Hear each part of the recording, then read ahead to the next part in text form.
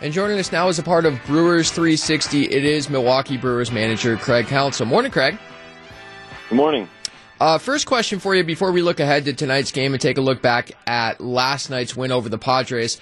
What was your perspective and experience watching Ryan Braun's grand slam from the dugout in St. Louis on Sunday afternoon? Can you take me through that?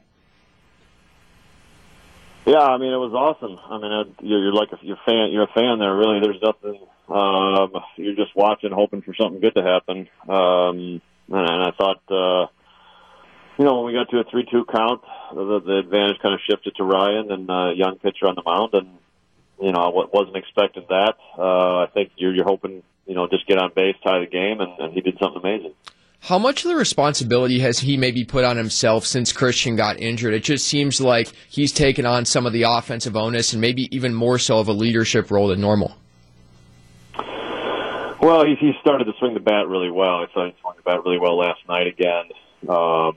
First couple games in Miami, he just wasn't swinging the bat well. So that's kind of turned for him, and it's a perfect time to get him locked in. And I think he feels the fact that Christian's out, that he's one of the guys that needs to pick it up, and he's certainly done that the last week or so.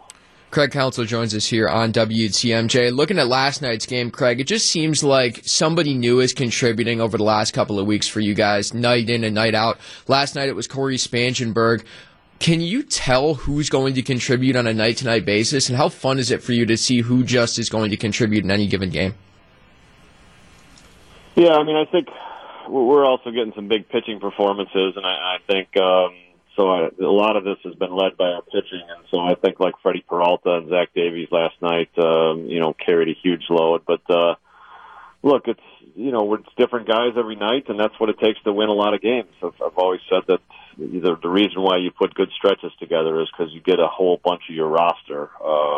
In baseball, you can't lean on 3 or 4 guys to do the work every night. It's got to be a big part of the roster, and that's what we're getting now from the Brent Suters, Chase Andersons, our starters doing a nice job, to guys like Corey and Tyler Austin also doing a nice job.